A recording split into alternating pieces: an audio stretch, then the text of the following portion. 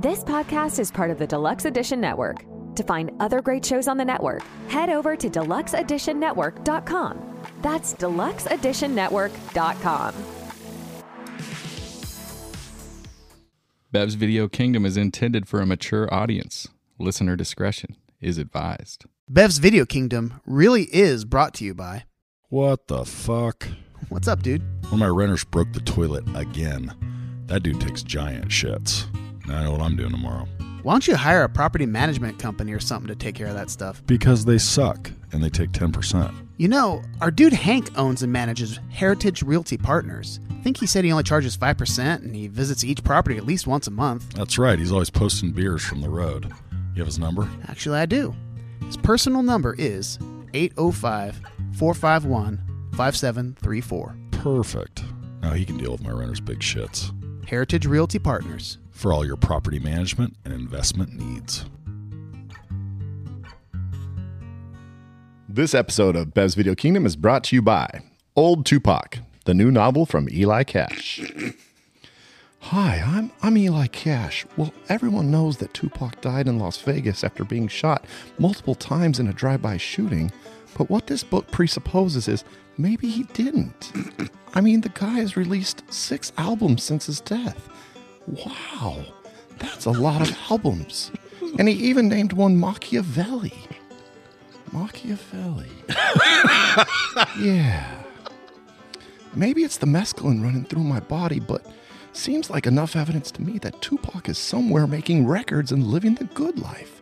So buy my new book, Old Tupac, and find out more about one of the most unique and interesting geniuses of this or any generation.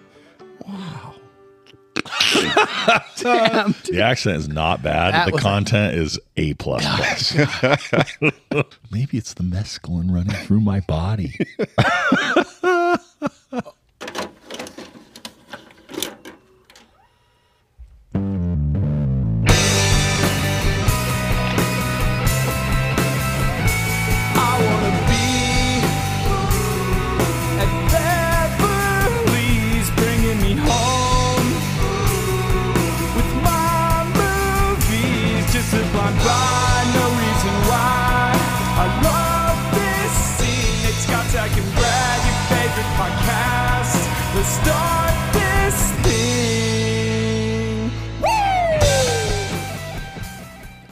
What is up, BVK? Guys, this is just really weird because you know what? I'm only like 2 drinks in because this is kind of a first time ever. BVK in the morning. We got people eating breakfast burritos and shit. Like, I don't know what's going on here. I feel like we should make like a canned mimosa called BVK in the morning. BVK in the morning. Yeah, it's kind of wild. I don't think we've ever really done this. People are drinking Cokes, eating breakfast burritos. God damn it, Brad. I was trying to make it sound like it was a beer. Yeah, I'm going to lie. I'm not going to lie. I don't lie. I'm a very honest person. Yeah. This is like a really what could have been type deal where it's like we could have been AM radio DJs, right? Like we could have done that. But instead, we'll just while away on a podcast network that no one listens to. I love it. And that wacky voice is Zach. He's in the quarantine chambers right now. He's not joining us because he is sick as a dog. He's been shitting himself for about 3 weeks. All right. I can't even participate in this. I'm so averse to the DJ voice. Oh, DJ voice. Yeah, Zach is he's here. He's the disembodied voice, but he is on Zoom.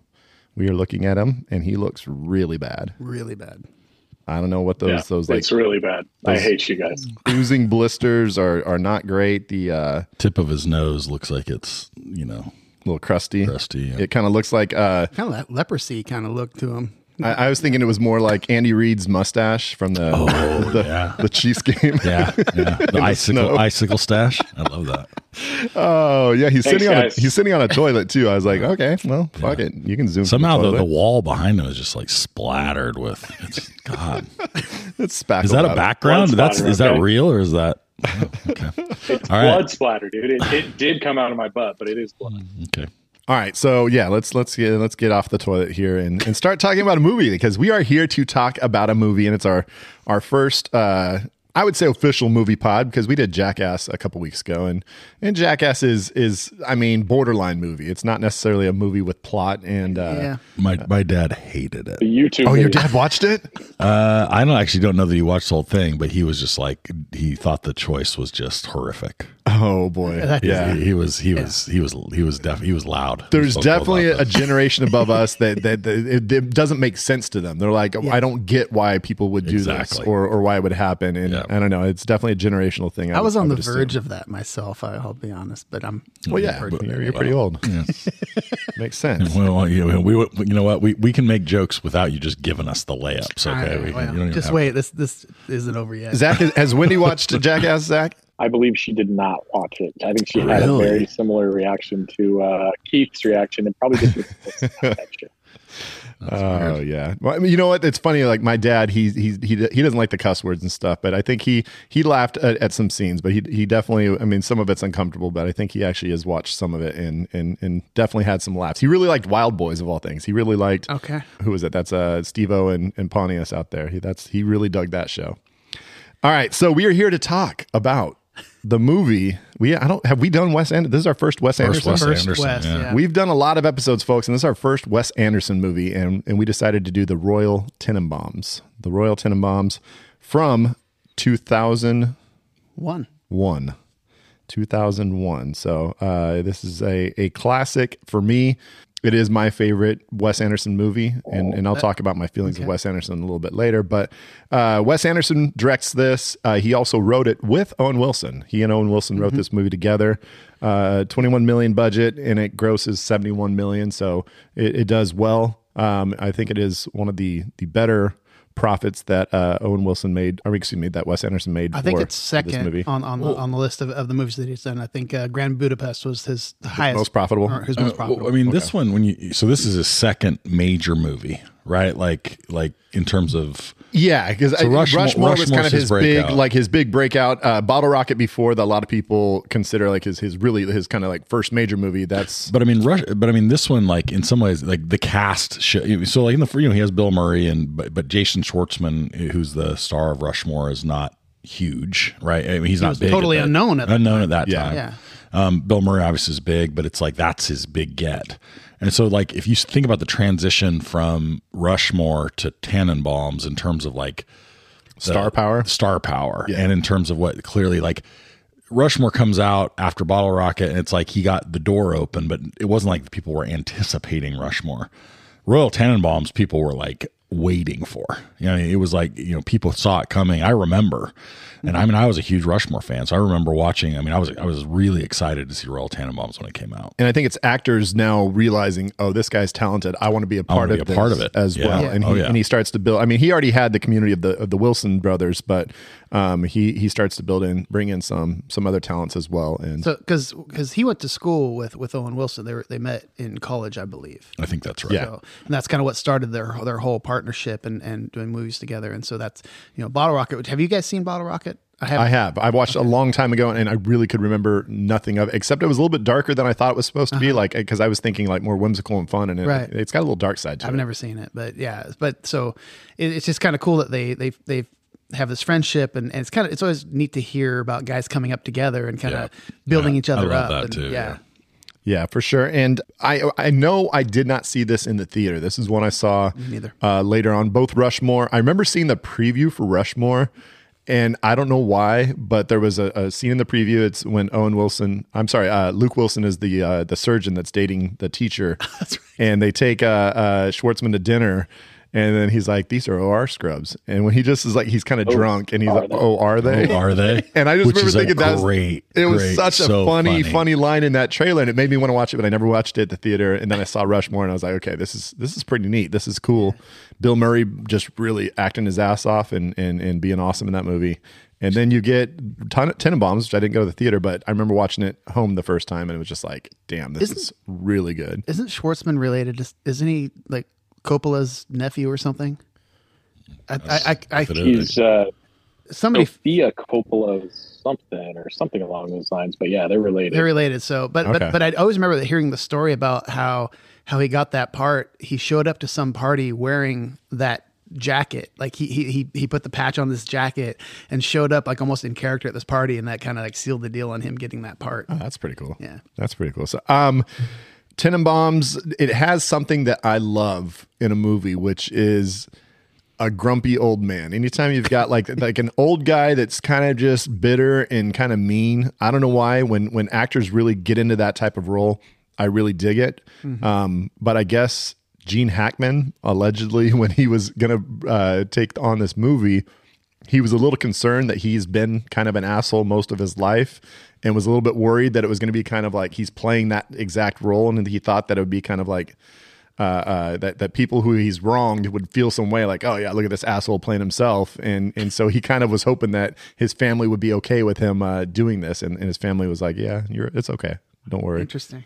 Yeah, so Hackman, there's some good stories about Hackman and Wes Anderson. Well, I was gonna say, this is jives with because we had David Anspaugh on, right, who directed Hoosiers, and he had a lot of Hackman stories, right, that I think added up to Gene Hackman as an asshole. Yeah, right. And in some of the ways that like you could imagine, like the Royal Tenenbaum is not dissimilar to the actor that Anspaugh described. It is pretty crazy though, because I mean, based on 2 films before this, Hackman signing on to a role like this, and just all the like Angelica Houston, Danny Glover, this amazing cast.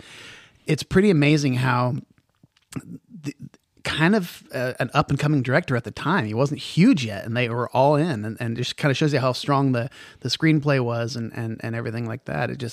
It's pretty cool to see that kind of star power saying yeah to somebody kind of still working his way up. Well, Rushmore wasn't necessarily a popular hit. It was definitely, it was critically acclaimed. Like critics were going crazy about it. Like, oh my gosh, this is an amazing future filmmaker here. And this is his big breakout. So I think that it was definitely within Hollywood. This is the guy that you want to be attached to because he's going to be doing some big things. So let me ask you that. Well, I'm going to wait till the. Well, yeah, I want to get to your take. So when we put this movie out, there was a few people who were like, I haven't seen it. I'm not sure how I feel about it. I want to get some feelings from Zach. I know you said you didn't have a great relationship with this movie prior to us choosing it. So what are your thoughts now on a rewatch? So I just want to say that like Bottle Rocket was a movie that I rented at Bev's Video Kingdom. Oh, nice. And brought home on VHS and watched and liked. It was weird. It was different. It wasn't as weird as Rushmore or Tenenbaums.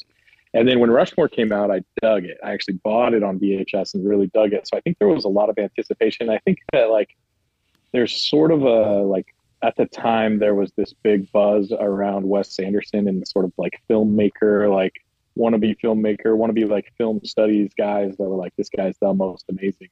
Which probably led to him getting all of these actors and actresses in Tenenbaums.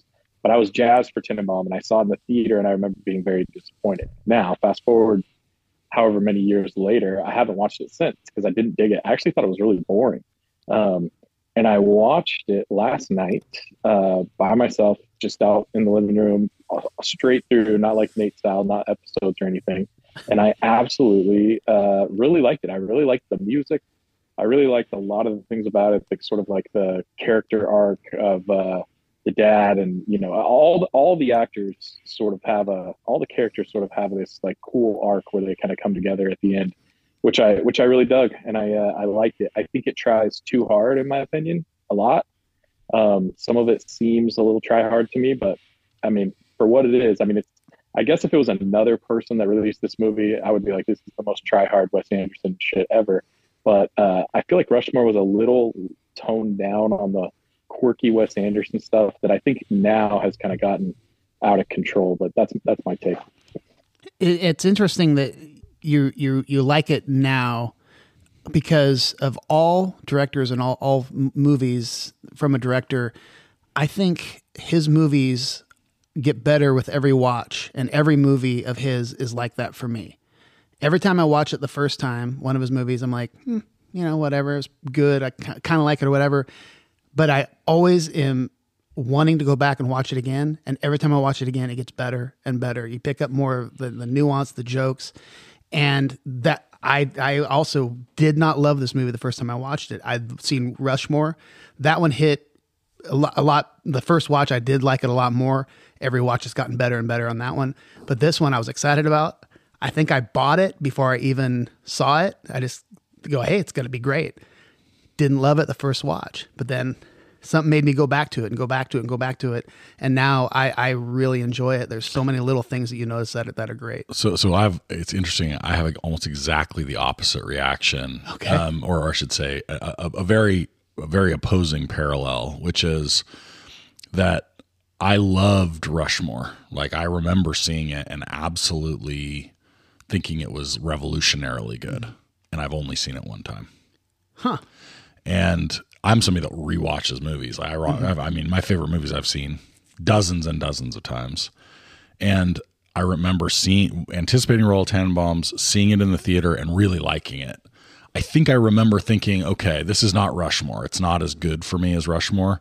And I think along the lines that Zach's saying, right? Like, I wouldn't have put it this way, but it was like it dialed up the like subtle things that were different about Rushmore to like an 11.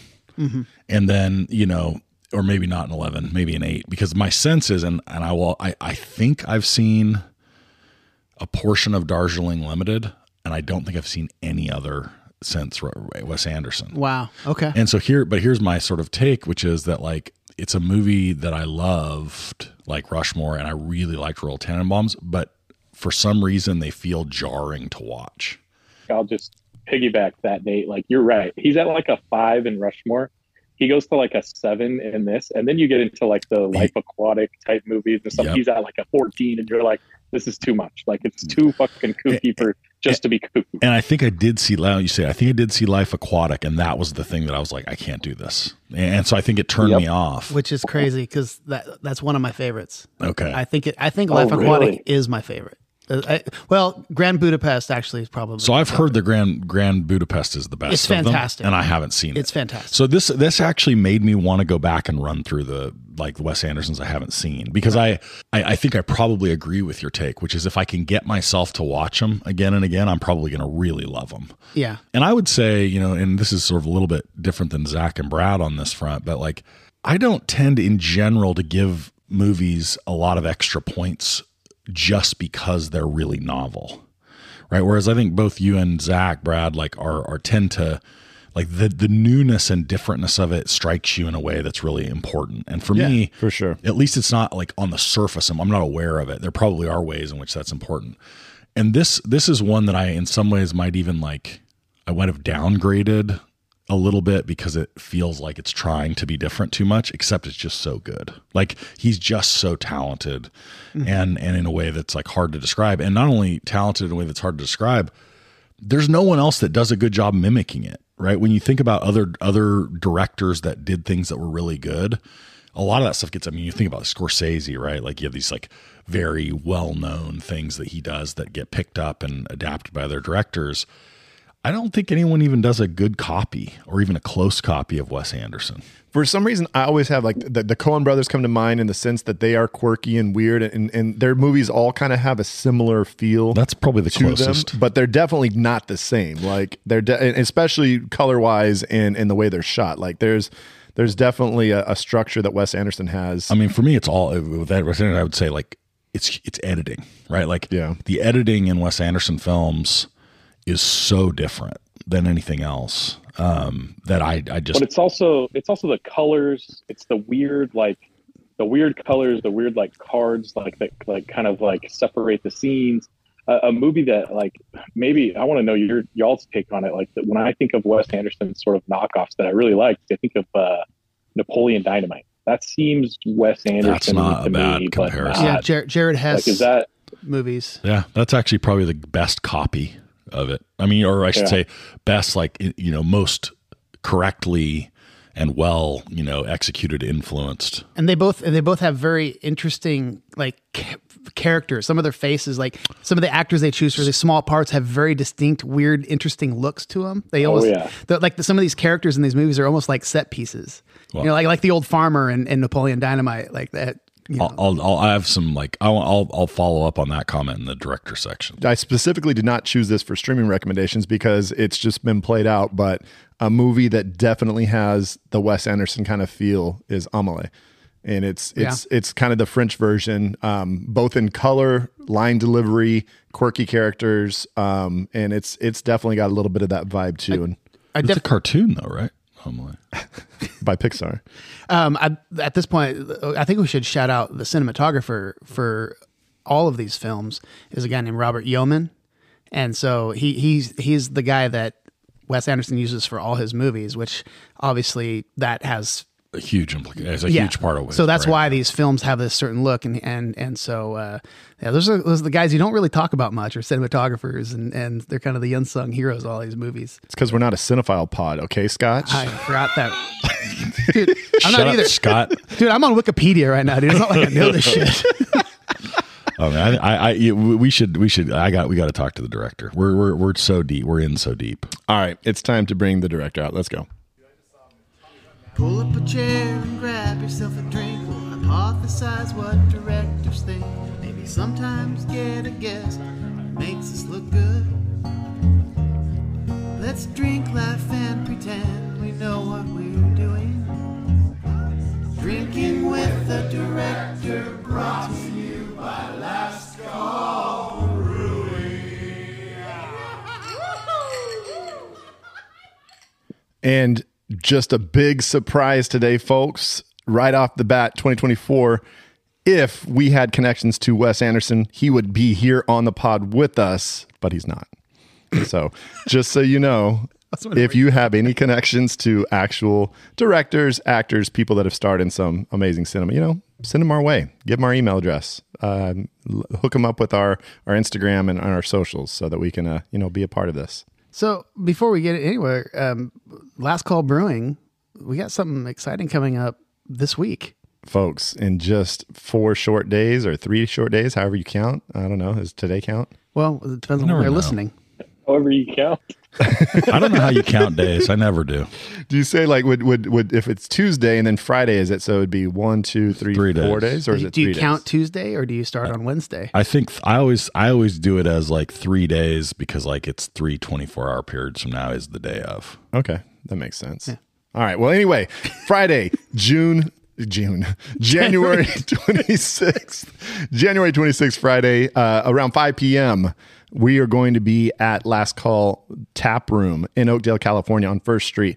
And the delicious 3rd iteration BVK IPA 3 Draft Day is going to be on tap and in cans for your drinking pleasure. There's going to be music by Scotch Becks. Multiple Scotch Becks are going to show up. We cloned them, and there's going to be a few of him. You've got Nate and Zach might be, I want Zach to play some stuff. Who knows? We have to talk about that one. Oh, I guess hasn't even been talked about. So shit. Only got 2, 3, 4 days. 2 or 3 or 4 days. And then there's going to be a food truck to Fork in the Road. They've got some delicious eats for us, and it's going to be a party. We've done this multiple times. There'll be probably some games and maybe some prizes to win. All sorts of goodies going on. Please get your booties down to Last Call Brewing on January 26th, Friday. Get your booties down there. Get the booties. I like how we go real like light language. I thought you said boobies. I thought you said get your boobies down there. I was excited. Boobies, booties, buttholes, whatever we got, bring them down now there. We're talking. Let's all get down there and have some fun and get lubed up. Okay, I like it. Way to come back. Okay. Anyway, real quick, one other little surprise about today, even though we don't have Wes Anderson here, is that, you know what? I don't think we've ever done this before, but BVK we're recording here in the morning. Right. And so, I'm only like 2 beers deep, considering it's like 9:30 right now. And I see my other co-hosts here drinking Coke Zeros. I'm probably 8 Coke Zeros deep. Yeah, that's true. That's no joke. That's typical for 9:30 in the morning. Zach is drinking Pedialyte and Gatorade. I literally have a Pedialyte right here. Oh. Literally a Pedialyte. It's Pedialyte Plus. Actually, it actually has a little booze in it, so it's kind of cool. It's Gatorlight. It's Gatorade's Pedialyte. Okay. Really tastes really salty, but I guess that's the point. It's a little. It's got electrolytes. I'm being honest. Well, we're going to be doing lots of drinking at the release, so I think it's probably good that we take it. You literally are drinking. Yeah, beer, Walter would be mad at me because I'm drinking a Operation Nectaron, which is pretty old. It was canned quite a bit ago. But yeah, sorry, Walter. I'm enjoying. It was in Scotch's fridge, and so I just drank it. Wait till I drink the BVK IPA #1 that's still in that fridge. Oh yeah, we might bring those. And folks, don't forget. And I hope he hasn't forgotten. But there might be some special event happening with Nate's Toes. God, I forgot you. I forgot I said that.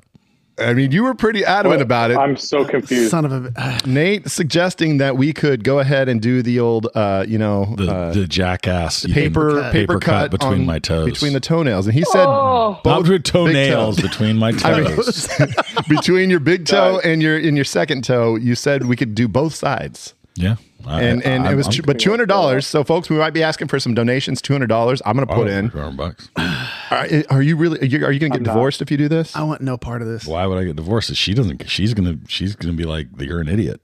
And you think she'll just sit there and watch this? Well, I don't know. Too often. I don't want to hear him complaining. But I will say that this morning she was opening some sort of cardboard box, and she got a deep bad cardboard box paper cut underneath her fingernail. And she is a tough woman. Like she is not somebody who handles physical discomfort poorly. And it's the most prolonged pain I've seen her in a while. So on Friday, you're going to get up there in the booth and take your shoes and socks off, and you're going to be like, let me show you how it's done, honey. I think she'll be more offended by me taking my shoes and socks off in public than the... You better clip those toenails and, scrub the toesies a little bit so that we're ready to go. I'll do my best. Folks, I'm hoping this happens. Just, you better be there to find out if it does. Cause in fact, I have a affliction with dry paper, but I will cut the fuck out of his whatever you call the webbing. You can't do it. Oh, I'll totally do it. I think I can. Wait. Can we overcoming fears? We rewind? What does you having an affliction with dry paper mean? I'm so confused by that statement. Weren't you on the pod when we were talking? You probably just weren't listening to me. That's right. No, I don't like dry paper. If I think about my tongue on dry paper, like an envelope. If I'm looking at an envelope and I get beyond the little glue part and I touch the dry paper. It really. I have. So you're saying if we want to haze you, we should just wad up some printer paper and shove it in your mouth. It's yeah. I mean, if I can get enough saliva going that I don't think about it, but if it's my tongue like a popsicle stick, oh my god, that's a nightmare for me. I bite at the end of the popsicle when I get down to the bottom. I have to bite the ice cream off or whatever because I do not want my tongue to touch the popsicle stick. I have a similar thing. It makes me just fucking freak out. I don't know why. You know the egg crate material. The idea of biting that is horrific to me. Like putting my teeth on. You guys are so fucking weird. All right, so we're talking to a director. Yeah, so that's the last couple. And real quick, we are Deluxe Edition Network, BBK. We are the podcast of the year and also the podcast of the month, along with. No, we're not. Oh yeah, we are. Along with our friends from the Barrel Aged Flicks.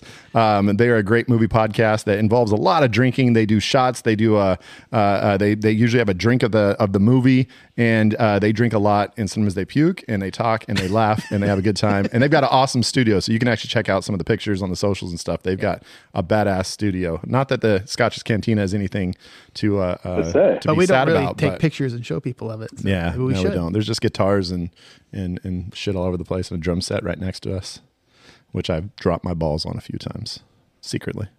Ooh. Son of a bitch, I knew it. All right, so enough of that. Hey, Nate, you want to talk about the director? So what I was sort of thinking about when Scott made his comment earlier was I've been puzzling over how I would describe what Wes Anderson films are, and in particular Tenenbaums and maybe more so some of the later ones. So most movies, right? I'd say 99%. The idea is that you're supposed to have a perspective, right, as the audience of what you're supposed to believe is real life. You know what I mean? The camera is supposed to be interacting with the real world in a story that you're being put into by the camera, right? That they want you to suspend disbelief and believe that it is all real. It's clear that none of the Wes Anderson movies want that. Right? It's no one thinks that the coloring, the way that it the editing works, the camera angles, the characters, right, the way they perform, the way that they're dressed, the way that their hair is. none of it is supposed to make you think that you're watching something play out for real. Right. And so I'm trying to decide, like, what is he going for? Right. So I've come up with two potential, sort of characterizations that I would be curious, his take on. One is, this is the movie equivalent of a caricature, right? Like you walk at like down in a carnival or whatever, and they will draw your face, except they expand, they like exaggerate all your features. So like he's sort of like allowing you to walk through a world of caricature, right? The sets are caricatures, the costumes are characters, the acting and performances are characters, even the script is a caricature.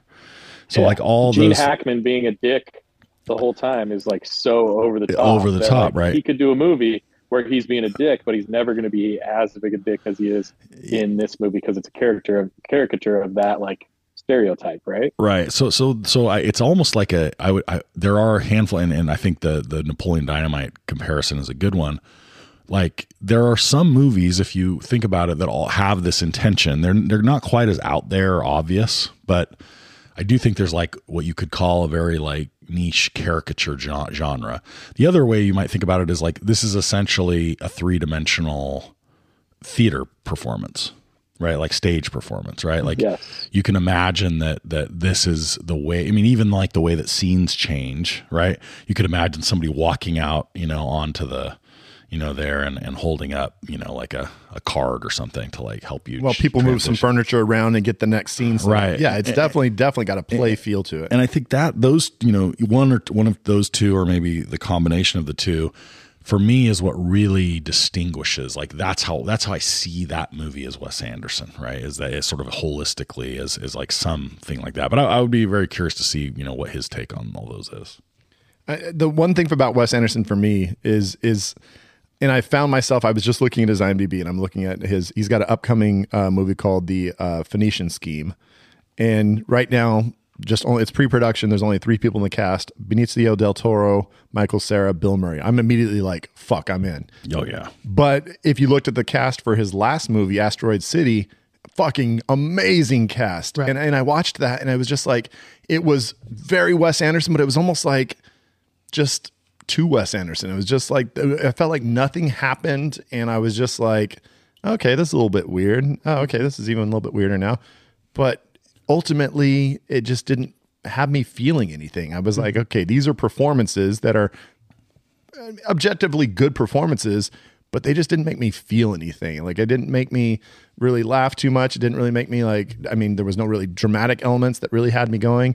And I don't know. It was just kind of like, I finished watching it and I was like, okay, that was a movie. Like Zach always says. I think Nate is like hitting it on the head when he says that it's like a play.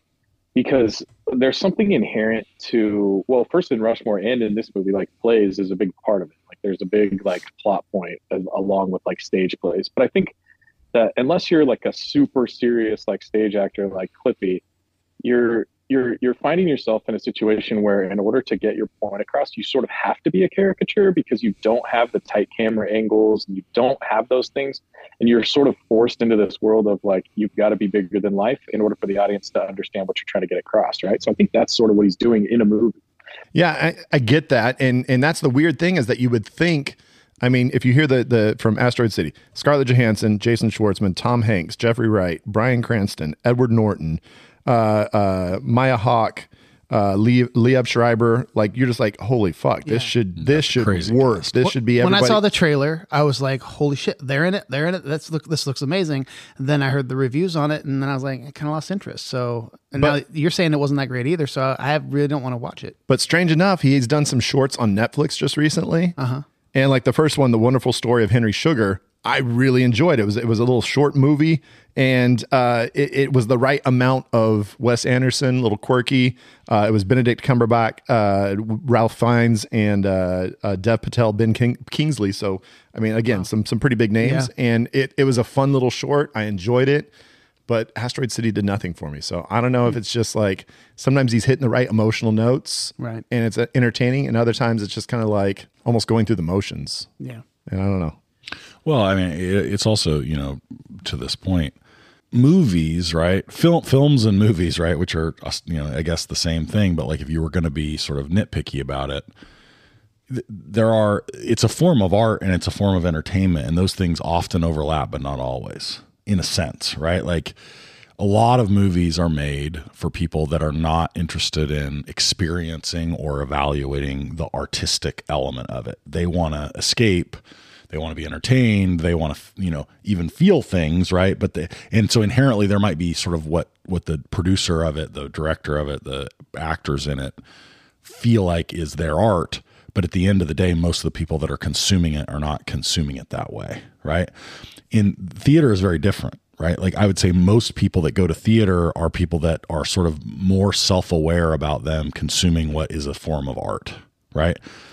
Wes Anderson, in a sense, right, is unflinchingly doing art through film and sort of seems unconcerned about whether or not you find it entertaining, right? Yeah. And I guess part of it is that like because it is itself also, because his art happens to be in some cases very entertaining, it might draw a slightly bigger audience that then has expectations of his other art that it also be entertaining.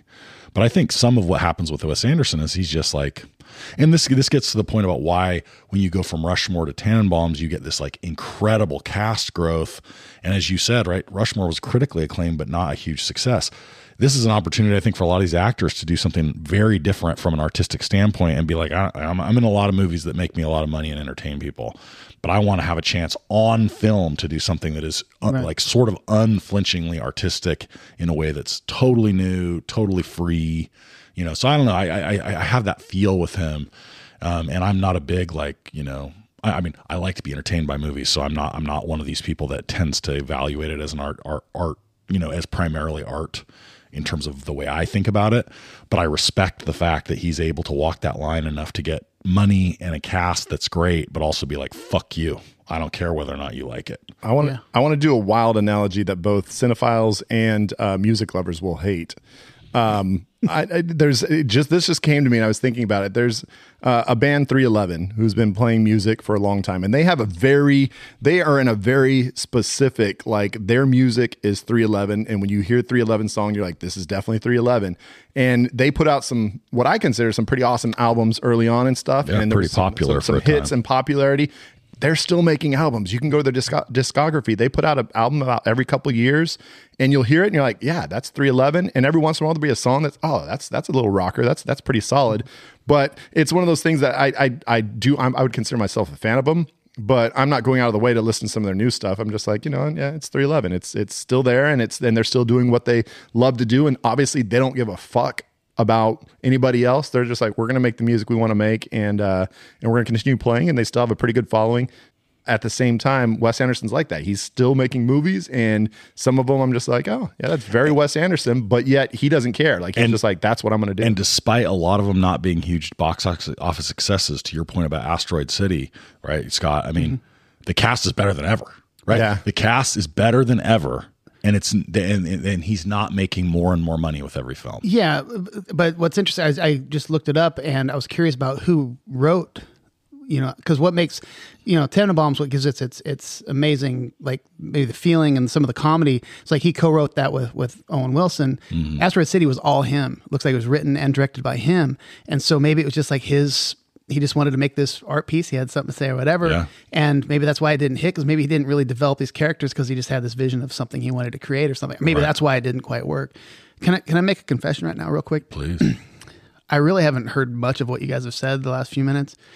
Because you ever see like beans growing up a stalk, and like there's little tendrils that go out and wrap around things? Mm-hmm. You ever seen the little thing? Yeah. I think Brad's hair is alive because he's got this little curly hanging down on his braid. And it's wrapped around his string on his sweatshirt, and it's fucking my head now. Wait. I got to take a picture. Take a picture of this. Yeah, I didn't realize it was happening. It's freaking me out, man. My hair does have a mind of its own. It legit, when I get out of the shower and if it starts to dry, you can legit seeing it like move in real life. Like in real time, you can see it start to move and curl, and it's kind of freaky. It's wrapped around his thing, and it's just it's the weird. That's one of the weirdest things I've ever seen. Sorry for that tangent, but fuck, I had to say something. You know what's weird about that? You know what's weird? So when you started saying that, I was looking at the other one, which has been threatening to wrap around his headphone cord. And I've caught that a few times and went, is that going to happen? Are we headed there? Guys, I have a confession. I've slowly been, just trying to concentrate on being able to like use my hair as weapons. And so pretty soon I'll be able to like pick up forks with it. And, it'll be like kind of like near extra superhero hands. level. Yeah. Horrifying. I've been using a lot of mental power to try to control those braids for sure. Sorry for that tangent. I love it. It's worth it. Wes, the one thing I would want to ask him about is this whole relationship with Gene Hackman, because Wes Anderson says, he said in interviews, one of his negative points of his career is that he feels like he could not keep Gene Hackman happy on the set of Royal Tenenbaums. And to me, I would like to ask him, like, why do you give a fuck about trying to make him feel good if he has completely shown himself to be an asshole throughout many, many, many film sets? And with relationships with a lot of people, he's broken because he's been such a jerk. So, why do you feel like you wanted to? What you think you're going to be the one to fix him? It's amazing how often you hear about this from Gene Hackman and how many fucking amazing movies he's in and the performances he puts on and his fellow castmates in all these movies. Like the chemistry between these characters, it just shows you how good actors can be. If he's such a dick off the camera and these people are putting these performances, is pretty amazing. I guess Bill Murray basically was kind of trying to protect Wes Anderson from him, so he kind of would kind of stand up to Hackman at times just to kind of prevent him. Like, so he would actually show up on set when even when he wasn't called for the set, he would show up just to make sure that Gene Hackman doesn't get out of line. Interesting, because he really respects Wes Anderson, so almost kind of like bodyguardish. While there was other sets with Gene Hackman where people would say like they basically would try to kind of play like be nice to Gene Hackman and try to kind of just be the in-between and more nice, versus like Bill Murray was like, fuck it, like quit fucking with this guy. Like he's really good at what he's doing, and you're just being an asshole to him. So cool. I have a question that's kind of directed to him and Owen Wilson as writers to this. And it's more of a, like, I want more background on Pagoda and Royal. So Pagoda's the helper. Yeah. And the whole story about him shanking him and then taking him. He's a hired assassin, and then he carried him to so that just didn't really make sense. It's like, why would he try to kill him? Then all of a sudden they didn't flesh out why did he try to save him? Why did they I'm assuming Hackman, he's a talker. He probably talked him into like, you know what, I can make this right for you. Hey, look, I'm going to make your life way better, and probably made him feel bad for him somehow. Yeah, but then. Towards the end of the movie, he shanks him again. You son of a bitch! And then immediately starts caring for him. Right? Yeah. It's just so weird. It just didn't make a lot of sense, and it made me laugh. Definitely amusing. But I would like to know more about them and like why that happened. So. One other question, and this was just looking through the trivia on IMDb. There was one thing that stood out to me that I didn't expect to see. So they talk about Mordecai, the hawk that it comes back and it has different colored feathers. It's like, oh, his feathers change, and they kind of actually worked it into the movie. The reason the hawk has different colored feathers is because the original hawk was kidnapped during shooting and was held for ransom. What? And I would like to ask Wes Anderson, what? How did the hawk get kidnapped? And who was this ransom note? Like what did they say? And so they ended up couldn't get him in time to be returned, so they had to get a different hawk that had different colored feathers, and they just worked it into the movie. I love the sometimes when people get really stressed, traumatic, their hair turns gray, molting. Yeah, that's so good. That's getting old. Nice. Kidnapped hawk though, and like the word had to get out that like they're using this hawk on the set, but then so what happened to the hawk? They just said fuck it and just let. They're just like we don't negotiate with hawk terrorists. I don't know. Like it's not in the budget, guys. It's not in the budget. Yeah. We can't go over budget, so I don't know. That's not in the trivia. So I didn't do any further research. I wonder what they were asking for. I wonder how much. Yeah, these are things I need to know. Brad, did you share the budget? Do we know what the budget was for Royal Tenenbaums? Yeah, it was 21 million, and it grossed 71. Grossed 71. That's a moneymaker. Yeah. Triple. I wonder whether these actors didn't take much money. I was just going to say, I mean, the budget should have been higher given the acting talent. Yeah, I mean, I think that's one of those things when those kind of early directors, they can kind of, sometimes people just wanted to be in their movie and they know, this guy's next movie is going to be huge, so I'll even take a pay cut to work with him. And on that parallel, right, you mentioned the Coen brothers. Right, there's some similarities there, right? Like they have some really good casts at times. And carryover actors that are in multiple movies, the Steve Buscemi's and folks like that. I mean, I think of Burn After Reading is the one that for some reason like jumps out at me, right? Like some pretty heavy hitting casts, and I bet you that budget was not nearly what it should have been given the size of the. That's an advantage of being one of those cool, artsy, critical favorite directors. Like, I think you can kind of get people in and they'll work for scale or whatever.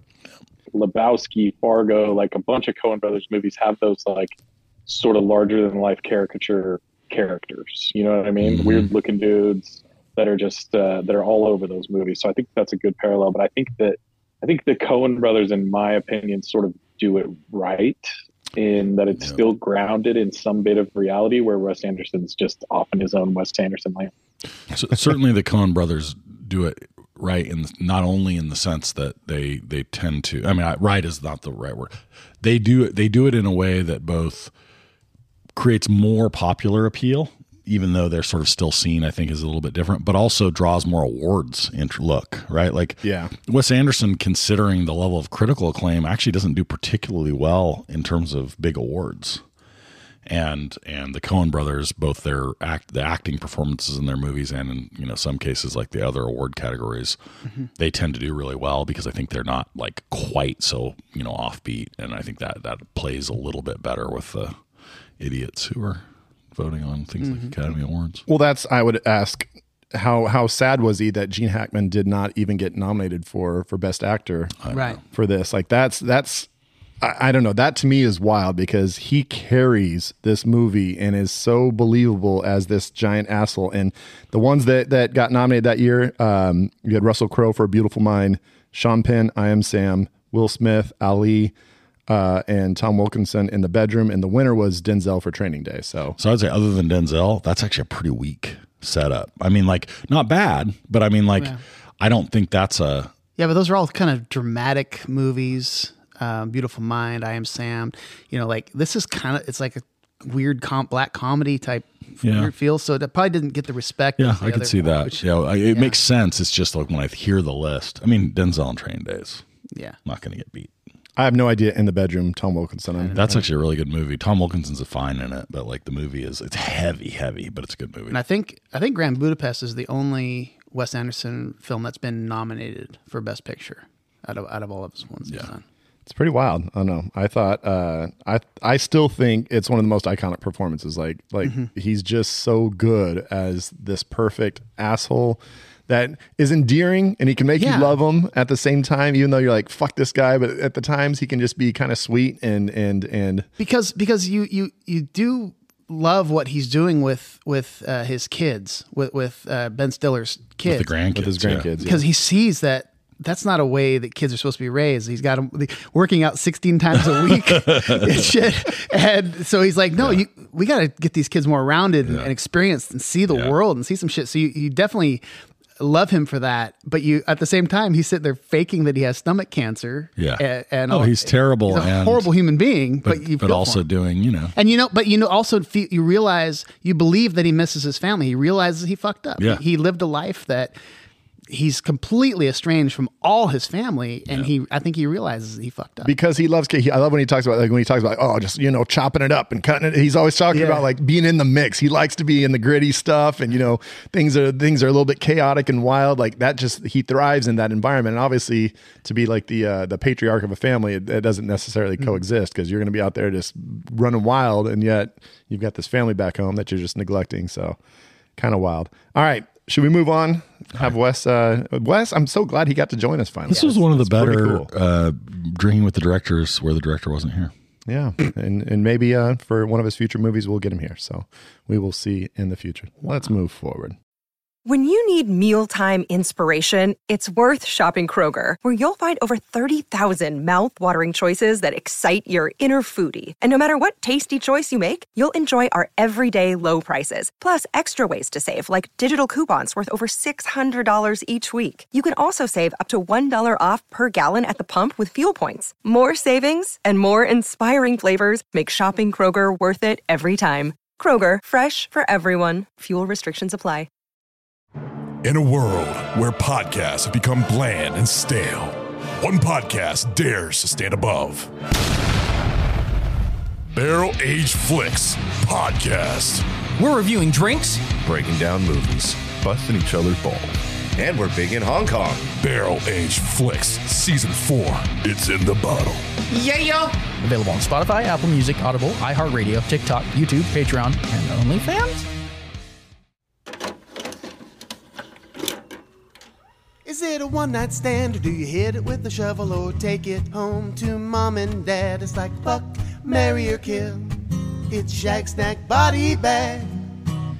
Shag Snag Body Bag time. I should have changed it. What do you need? In a one-night stand, or do you shoot him with the BB? Oh, yeah. I missed it. Shoot him with the BB. Which we were talking off air a little bit. You want to talk about that now, or do you want to go for it? Okay. Drop it on. So there is the scene where Royal shoots. Is it Chaz? Yep. Yeah, Chaz. And when they're on the same team, and then he asks him to see it later in life, and that hand and the BB that's under the skin is actually Owen's brother, Andrew, yep. who he actually shot when he was a kid. Oh, wow. Yeah. And so that hand... That was a legit BB yeah. in Andrew Wilson's hand. And Andrew Wilson is in the movie. He's the dad that cuts off her finger. Mm-hmm. And he's also doing the tennis play-by-play. He's one of the guys doing that. So that's Andrew Wilson. He's been in a few of the other Wes Anderson movies as well. Yep.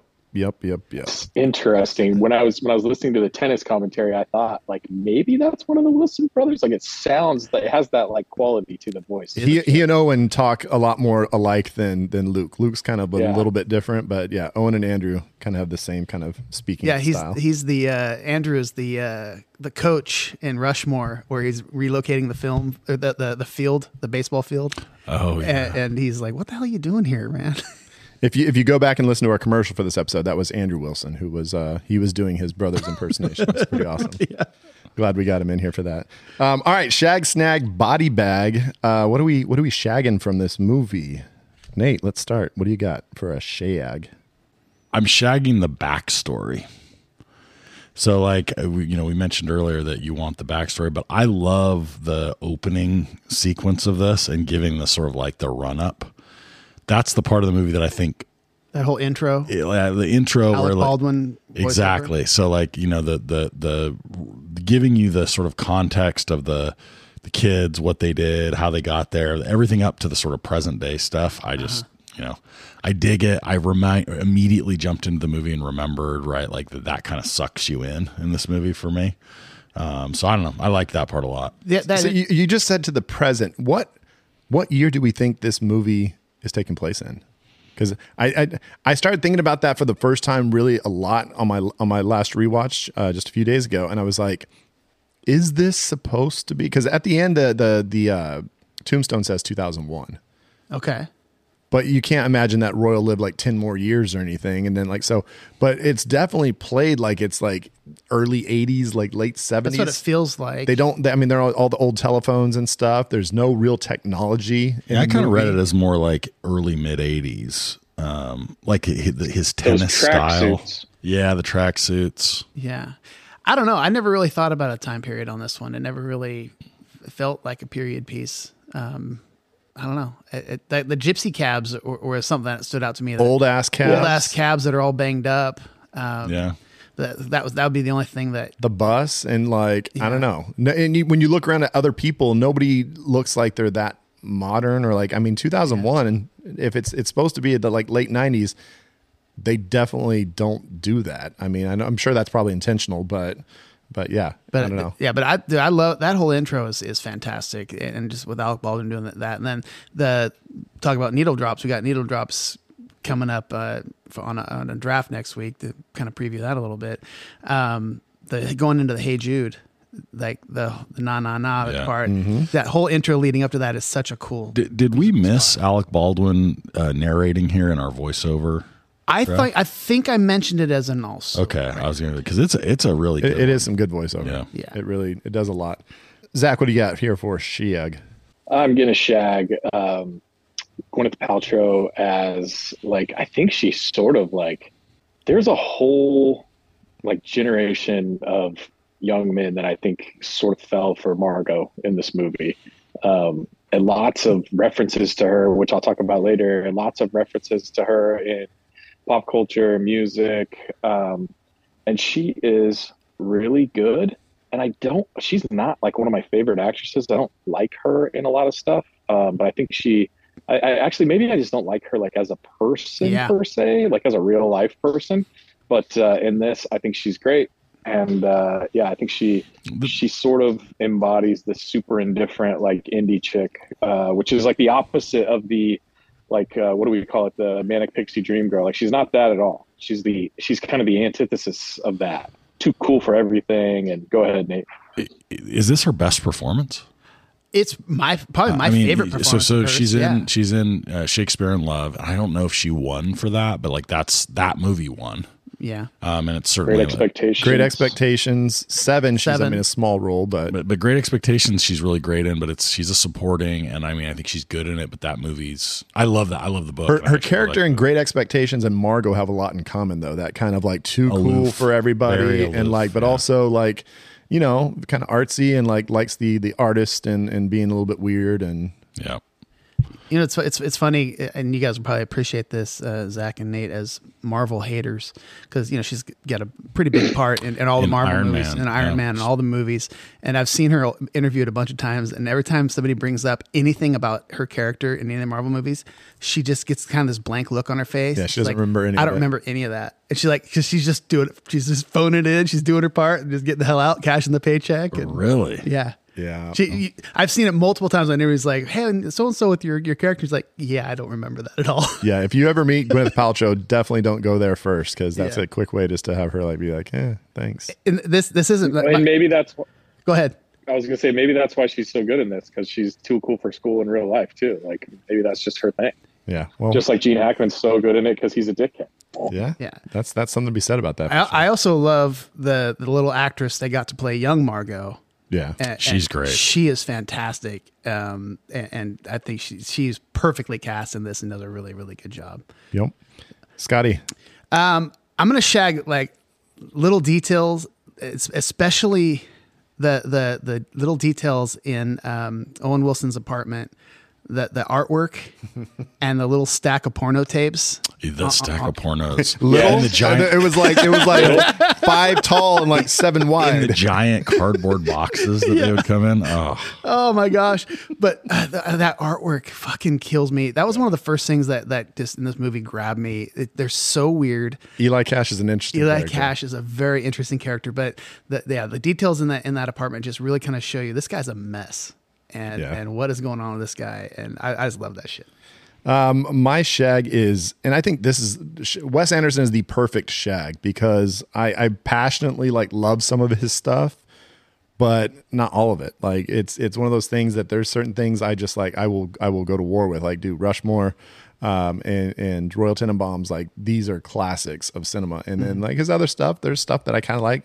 Life Aquatic, I was kind of like, it was good, but it was weird, a little bit too much.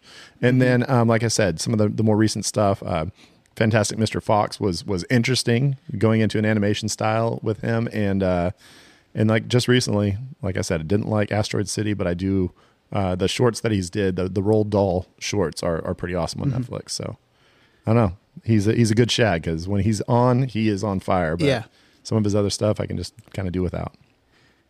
Snags. What do we got, Zach? So I'll just I referenced before like the Margot character and like Wes Anderson stuff kind of being like in the zeitgeist and like kind of referenced in a lot of other pop culture. And the best example of that for me is this guy, Richard Edwards, who's a singer-songwriter. Been in a couple of different bands. He's one of my absolute favorite artists of all time. No hyperbole. And he was in it. His first band was called Archer Avenue, which is a shout out to Royal Tenenbaums. And then his second band is a band called Margot and the Nuclear So-and-Sos, which is just absolutely fantastic. So if you have Spotify out there, check out Margot and the Nuclear So-and-Sos very first album called Animal. I guarantee you'll dig it. Check it out. Sweet.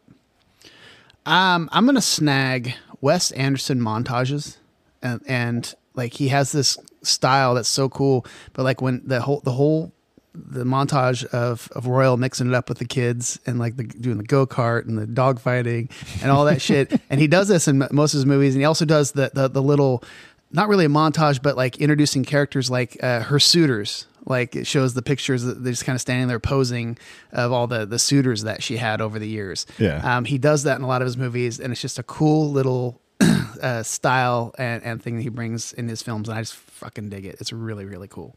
I'm going to snag Gene Hackman. And Gene Hackman, as an actor, he's been in a lot of great stuff. But I think he's just so perfect for this role. And like as we said many times here, I think it's because he's kind of just an angry person, kind of a mean person in real life. So he kind of fits the role perfectly, but with enough charisma to make you like him. And I've done this with a few different movies. Days of Thunder, Robert Duvall, like his pit chief. Anytime somebody connects with my grandpa was a pretty big part of my life. And my grandpa was also known as kind of a cranky asshole. Like he was he could be kind of a jerk. And it's like, I think anytime I see characters that remind me of my grandpa, it really resonates with me. And I think Gene Hackman in this movie reminds me a little bit of my grandpa. Like he can put you in your place and almost in a mean way, but at the same time, he's got kind of a loving heart and you know, he loved his grandkids and but at the same time, I think that's why this character kind of it hits home for me, is because it reminds me a little bit of somebody I was very close with. I was telling Annika that story that you told on the pod about your grandpa and the remote control cars. You got the worst one. I told that at my cousin's wedding. My cousin Wade, he was the youngest of the grandkids, and so he wasn't getting a remote control car. But he runs up, he's like, "I like it." I told him like that was a story that I told at his wedding, just because I was like, you know what, he was always the good natured little kid that would try to like, he didn't want to create the conflict. He wanted to smooth things over, and but that was my grandpa too. Oh, he got the worst one.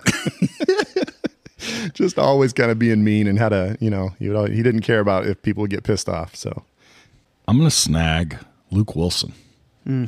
So I'm not sure how much I'm in the minority here, but I really like Luke Wilson. I think he's underrated. Yeah. And tend to think that, like, you know, he's not somebody that I would say has maybe huge range. But I think but I like what he's selling. Like I'm always, if he's in a movie, I'm more likely to want to watch it than if he's not. Mm-hmm. And so I think, and he has some really, like he does some stuff that's pretty, like, you know, Henry Poole Is Here, right? Like some really weird offbeat ones that are really good. And then, you know, he has like classic roles like Old School and stuff. I think this is his best role.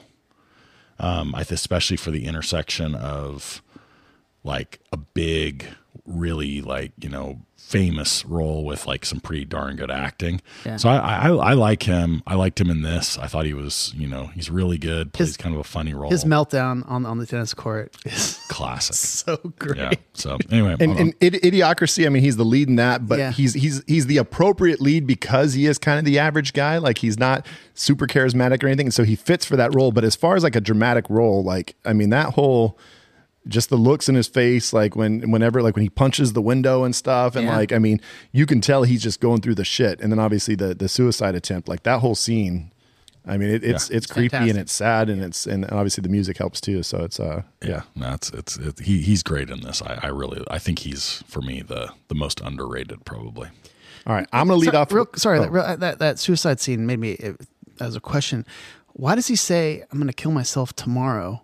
And then he tries to kill himself right then. That has always been weird to me and stuck out as just a strange choice. I think maybe just the kind of almost the psychosis of somebody who's going through that. Like he's just like says it, and then he's realized, why am I waiting? Like, why not just right now? Like, that was the way I read it too. I don't know. But it's I caught that too. And was like, it's really an interesting, strange choice. He stood there for 24 hours. And then, I'm going to start off with the body bags here. And Zach, I love that you shagged her, because I'm going to body bag Gwyneth Paltrow almost for the exact reasons why you shagged her, because she was kind of iconic for me, like Great Expectations and stuff. I kind of fell in love with her. And then I always kind of had a thing for her. But as she kind of went on and became too much of a celebrity, and then the whole Goop stuff, and like where you kind of get this feeling like she is elitist. She really does think she's better than other people, and she thinks that she knows all the answers. And I thought there's a side to her where it's like you could smoke a joint with her and like go skiing and have fun. And no, but now it's like I think she's just kind of too good for everybody, and that definitely sours me on her, and I'm like, yeah, fuck Gwyneth Paltrow. No, I as much as I was kind of in love with her in my like teens, early 20s, like it's just not doing it for me anymore. I'm like, she's I'm over definitely her. Wheelhouse for you. And now that I hadn't really thought about it. Yeah, I mean the kind of the tall, skinny blonde, but the whole story with her ski thing. If you guys didn't follow that, like she ran into a guy, and like the guy tried to say like later on he had so many like back problems and this and that, and tried to sue her, and that whole court saga of like her just like viciously attacking the dude like in court and stuff, and just being herself, and it was kind of wild. And I don't think they ended up awarding him any money. So wow. So she won that case, but she hit him.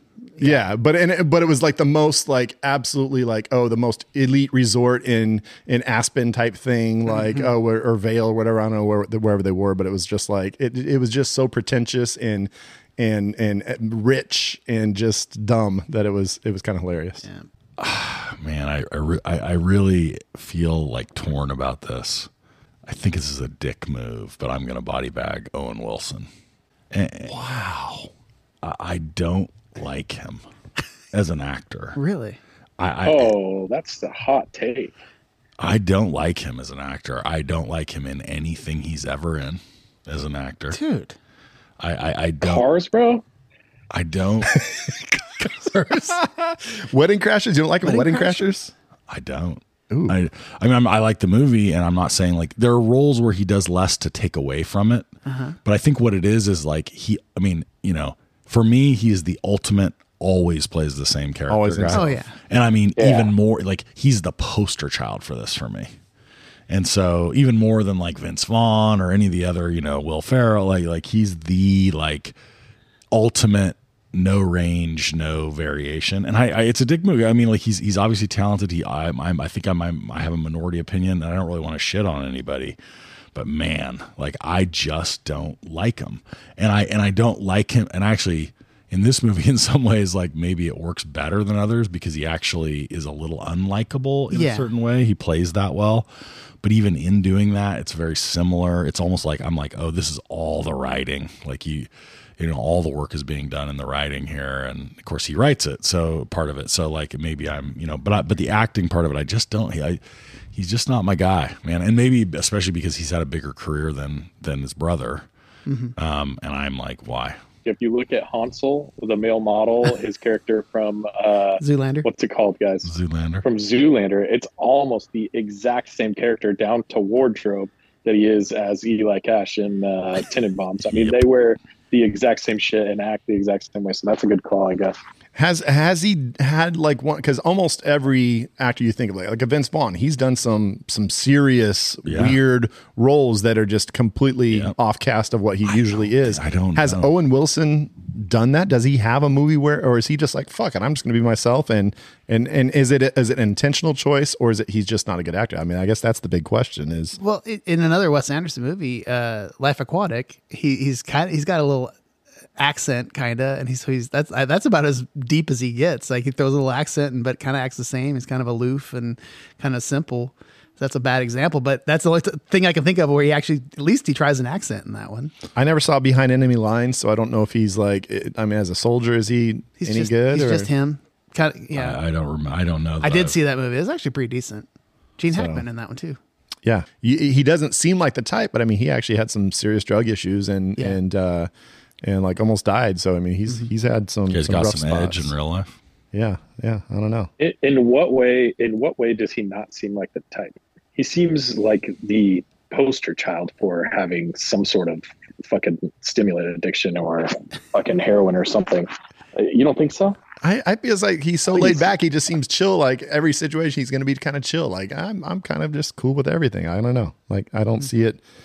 I don't know. Interesting. But Loki, if you haven't seen Loki, he was actually pretty terrific in that. But he's plying himself. Like he's absolutely himself. But he's good at it. He's really good at it. He plays himself really well. All right, Zach, what are you body bagging? There's a thing that happens in a lot of 90s TV shows, early TV shows, and in this, where someone is smoking a cigarette inside of an enclosed room, and then they take a tiny fan and spray a little bit of air freshener, and no one is supposed to notice that they fucking reek of cigarettes. Like it is the most annoying thing to me. Like 11 years she lives in that house and no one walked into that bathroom and was like, oh, it smells like a fucking ashtray in here. Like, this is ridiculous. Yeah. I don't buy it. That's my body bag. That's a good body bag. It's so funny because that has bothered me every time, but it kind of just leaves my mind. The minute you brought it up, I was like, oh my God, that bothers me so bad. I acknowledge that every single time. I'm like, really? That's all you have to do? Obviously, people have not lived around smokers before. As I was watching this, for some reason, I was just curious to see how old Gene Hackman was when they did this. I was just kind of curious. And he was like, I think he was 71 when they filmed this. And so I found this site and it showed all their ages. And like, you know, I forget if it was Ben Stiller or Luke Wilson. One of them was like 29. I think Ben Stiller's like 32. And so like a lot younger than I was expecting. And then I just got sad. So I'm going to body bag the fact that I'm almost as old as Angelica Houston and Bill Murray were when they were in this. Not Gene Hackman, you fucker. But I'm a year away from how old Bill Murray was when he made this. Wow. And to me, he just looks so much older, but apparently you guys are looking at me now going, you know, that's what you look like. The gray beard, like he's got the exact same thing going on. I was like, son of a bitch. But think about how much life he has still had since then. So you've got a long ways to go, my brother. Thanks, buddy. Almost makes me feel better. All right, folks. That's actually a great take, Brad. I love that. That's a great take. Just think about how many years you got left, because look how old Bill Murray is now. Yeah, come on. Yeah, this is a positive. All right, folks. Let's move on to our next category. Crackle, Pluto, HBO, Find Anime on Crunchyroll, Peacock, Hulu, Disney, Netflix, Tubi, Sling TV, Shudder, Fubo. What the fuck is Fubo? Sure, it'll cause a sensation. It's a streaming recommendation. All right, streaming recommendation. We are trying to offer you some movies that remind us a little bit of Royal Tenenbaums, or something associated with it, something maybe not at all like it, but it brings up something. So, what do we got? It's weird because when I think about Wes Anderson movies, I have a hard time recommending them to other people because, I just don't know if people are going to get it or like it or not. But the point of this whole thing is, if you like this movie, then odds are you're going to like other movies. So I'm going to recommend another Wes Anderson movie. And I would say Life Aquatic with Steve Zissou, but it seems like most people don't really like it. I love that movie, but it took me a few watches. And then it also took other people that liked it to talk about scenes with to like it more. Okay. When you're with your buddies, you start throwing scenes around or whatever. So, but what I'm going to just take Grand Budapest Hotel and recommend that instead, because I think there's a better chance of people liking that than Life Aquatic. Grand Budapest Hotel is fantastic. Ralph Fiennes is unbelievably amazing in that. He's so fun. His character is so interesting. And there's so many lines that are just so funny. And Jeff Goldblum's in it. The amazing cast, just like always. And the set pieces are incredible. And it's just a fantastic film. So check out Grand Budapest Hotel. Dig that. I guess I might as well do it before somebody else does it. I'm going in that same vein. If you liked Royal Tenenbaums, it'd be very weird to like Royal Tenenbaums and then not also like Rushmore, because they've got the same feel. You basically take the Gene Hackman character and kind of put it. Bill Murray is kind of that guy a little bit in Rushmore. A weird love triangle between an old man, like a teacher in like her 20s or 30s, and then a high school kid. And it's kind of an unexpected love triangle, but it works for the movie without being like super, super creepy.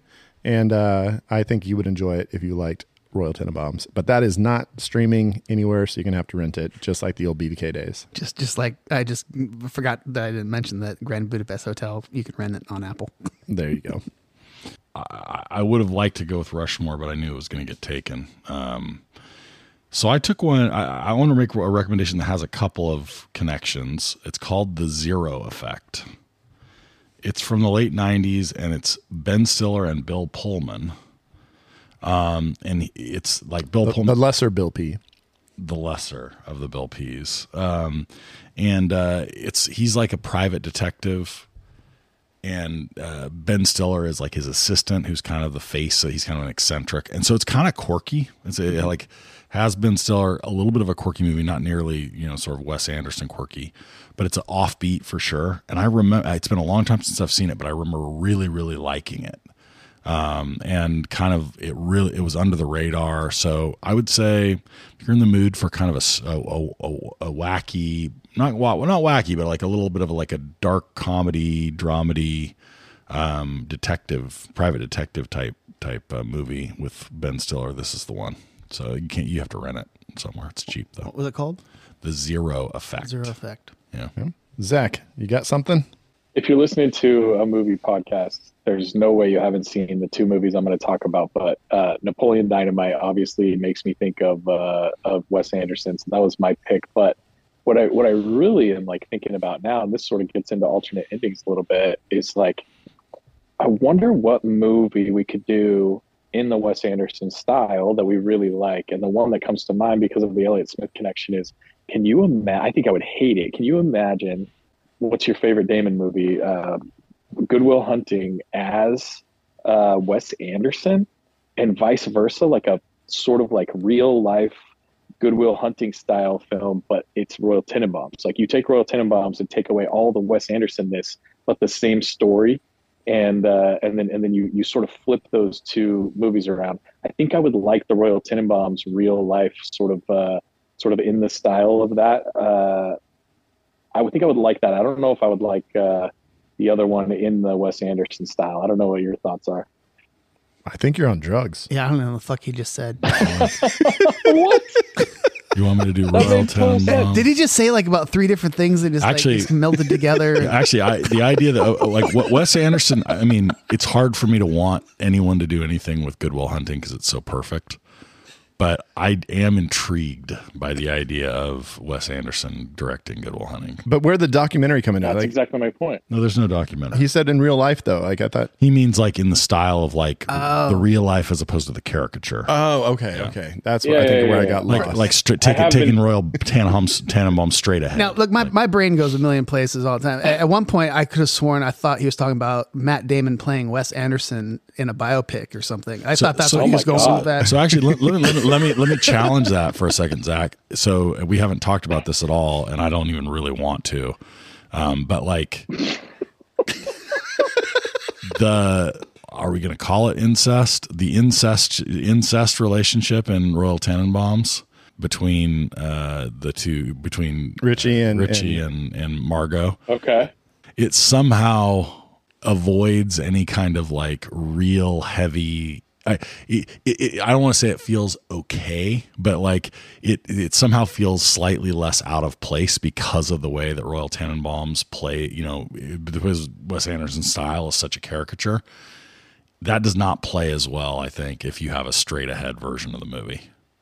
Like I think that's what I think it would be awesome. I think it overwhelms a lot of the, like, you're able to focus on other things in this movie because it's Wes Anderson doing weird stuff. And I think without the Wes Anderson, that is like the whole movie. Well, both Royal and Eli are the ones who reference to it. And Eli tries to be a little bit more like coy about it, but Royal's just straight up, she's your sister. He's like, well, it's still frowned upon. Right. I think it's illegal. So, all of your faces when I finally stopped talking there, I was like, wow, am I not making any sense at all? Apparently I'm not. That was like a biopic. I fucking love it. Scotch and I kind of looked at each other for a second. I was glad you said it first. I got it, buddy. Drink cough syrup. Thank you, bro. And Gatorade Pedialyte. All right. Well, is that everybody's recommendations? Let's move on. We've got one more category here.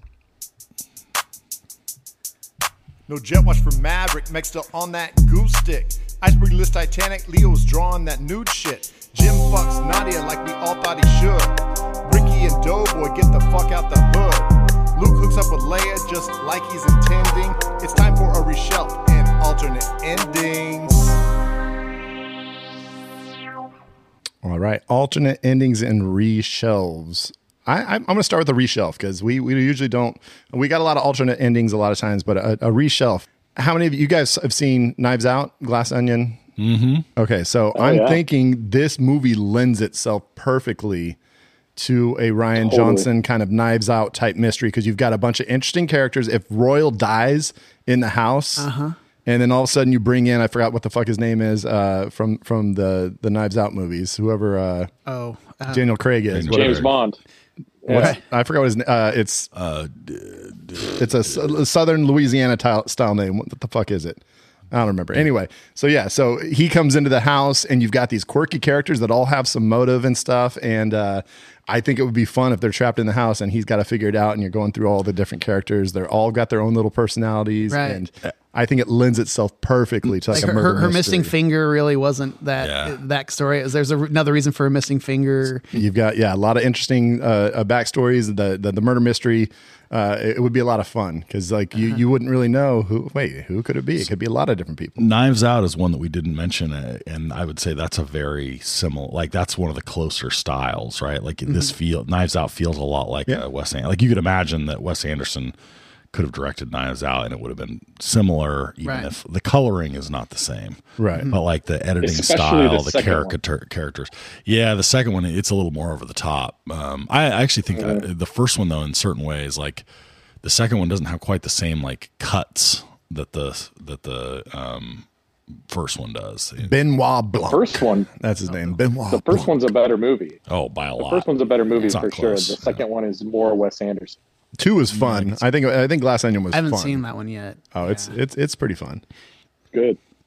I like that though. Yeah, so that's my reshelf. We turn it into the Knives Out style murder mystery, and I think it works perfectly with all the different characters that are in the house. Yeah, I don't really have any alternate endings or reshelves, but like I would love to see like a prequel. I would love to see the story of Royal and Bagoda and that whole crazy adventure and just young Royal like doing some shit. Ooh, you know? What the hell was he doing in India? Like we gotta find out. Yeah, there's a lot with his life and snake fights or something. I don't know. Yeah, so that's what I like that. Yeah. So I liked I have one little tiny like piece I'd like to change that I think I thought about at some point and couldn't remember if this is the way it went, but I like the idea that Royal actually did have stomach cancer. Okay. So like, and in some ways that makes it like, so along the lines of what Zach said, there's the one maybe criticism I have of the structure of the overall kind of plot and script is it does feel like the conclusion of the transformation of Royal and the acceptance of that by the family is almost too fairy tale. And this sort of goes along with the idea that it's a caricature and everything, but it's like it doesn't have quite enough bitterness still mixed into it at the end.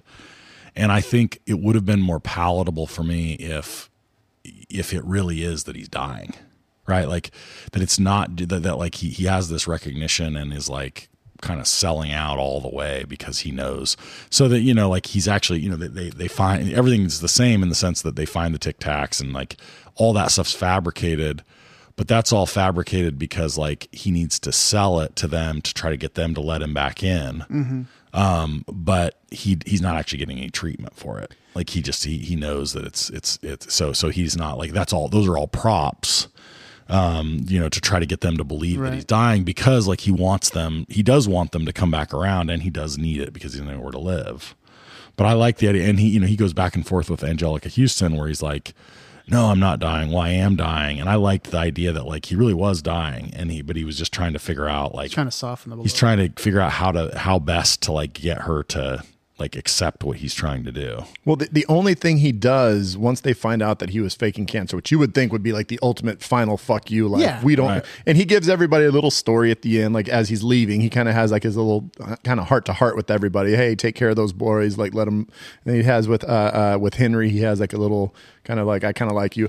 Or maybe it does that actually. Because the only thing he does is when he brings the divorce papers. Is that the only thing he does to get himself redemption wise? Yeah, I never really thought about like what does he do enough to get himself back in, and why would they take him back in? Because he does realize himself that he actually meant that he, what he said at the end. Yeah, but that's because he's been invited to the wedding, and is the only reason he got invited to the wedding is because he brought the divorce papers. Well, no, but I mean he has the like. Well, but I mean I don't know about the wedding, but like he has the meal with Margot. And he buys her the ice cream, and he it's very subtle, but he introduces her as his daughter, not his adopted daughter.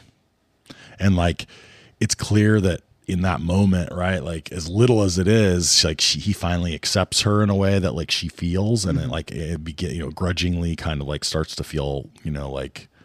So I'm not saying, and he saves the boys, right? At the wedding. That's the wedding. But he's got invited. Like I guess my question is like, why did he get invited to the wedding? Only because he gave the divorce papers? The divorce, yeah. But I mean, I guess you could say, yeah, like, I mean, kind of like you're saying, I mean, everybody starts to realize, well, in his own fucked up way, this was his way to try to get himself back in the family. And as dumb and stupid as it was, at least he was trying. Mm-hmm. And anyway, I had the thought that like that for me would have like created a more convincing, like, plot tie that I think was missing. I do love the line though, after they realize he's a fraud, and he's like, I do have high blood pressure though. Like he's still clinging. He's still trying. Or with Richie, where he's like, but I'm going to live. Right. Yeah. Upside. But my favorite line, we didn't really get, and there's some great lines. And my favorite is when he's talking to Henry, like where he finally kind of says, like, he likes, I've been an asshole for about as long as I can remember. Like, it's kind of my thing. That's so great. So I don't know. I mean, maybe he didn't die at the end of the movie. Maybe he never dies. Why would that be? Does he come out of the coffin? Maybe he's vampire, and all of them are half vampires, and that's why they're so surly. And except kind Angelica and Henry, Margot. Oh, Margot's adopted. Yeah, she's not. And so they all eat them. Or Margot fights him with her wooden finger. It's like the wooden stake. Oh, she sharpens it right through the heart. Maybe that's why she has the wooden finger, is because she keeps them at bay. She knows. They all know that like she'll don't mess with her because she'll yeah. finger stab them. When you get that kind of insight, folks, on BBK, it's because we're getting towards the end of an episode. Right. Even if it's the morning, we're not drinking hard. Like I don't know, the giddiness and the silliness comes out at the end. So. Yeah. All right, folks. Zach, anything to add, reshelf or alternate ending there? I can ramble some more with another confusing story that you guys won't get, but I'll pass. What are we doing next week? Next week, this is a long time coming. I've been the BBK guys in our little text threads. I've been trying to push for this for a long time for a few different movies. We're finally going to do the most memorable needle drops in film. So that time when that music comes on and the music just hits perfectly. It's a song you probably know, or maybe it's a song you haven't heard before, but it's something that just fits with the scene. It gives you the feels. You get little goosebumps maybe when you think of that scene, or that scene comes right to your mind when you hear that song. So needle drops in movies. It's a deep category, man. Yeah. There's like 4 that have ever happened. Right. That I can think of. Yeah, it's going to be fun. All right, folks. And we might even have a special guest judge showing up. A fan favorite, somebody who's been on the pod many times before, and I'm looking forward to it. So tune in next week. This week, show up Friday night. Get to the Last Call Tap Room, Oakdale, 1st Street. It's going to be delicious beer. We'll probably be there at around 5:30. Yeah. And rolling in. There'll be some music, some live music played throughout. It's a Friday. It's a great way to end the work week with some great music, some great food, and some delicious beer that we helped brew. Thanks to Kat and Walter, who were a part of it. It's going to be in cans. It's going to be on draft. It's BVK IPA 3 Draft Day. Draft Day! Who's the food truck, Brad? Oh, a live draft day right there. We're going to get in live studio. draft day. Shit. Oh, yeah. Now, that's when we first pour it and we do our first toast, you better drop that scotch. I'm waiting for it. Zach, what you got? Who's the food truck that's coming? The food truck. If you want to look them up on the socials, it's called Da Fork in the Road. Da Fork in the Road. They've got some delicious eats. You're gonna get some burgers, some fries, and some some different stuff going on. So bring your credit cards so you can chalk up just like Zach did last time. Put about $400 or $500 on the old credit card to purchase copious amounts of BBK IPA. And I've used copious now, I think twice. You can also it's too many. You can be like my brother and leave the credit card behind, and then I'll drop a 25% tip on there for him when I pick it up for him. There you go. And yeah, tip your folks that it's going to be a pretty busy night. Make sure you do tip all the folks working there, because Jake and his team do a great job to accommodate us, and we're so glad that they're bringing us back for the third edition and the third release party. So see you Friday night. Check us out on the socials. If you've never left a review and you're like, man, I've been listening to these guys for a while, I probably owe them a review or something. I owe, at least telling somebody about this pod and sharing it around. You probably do owe us. I mean, we're not going to come to your house and collect yet, but for right now, you probably should, do something for us since we've been doing some things for you for a few years now. All right, folks, check us out Friday. See you later. Draft next week. Bye-bye.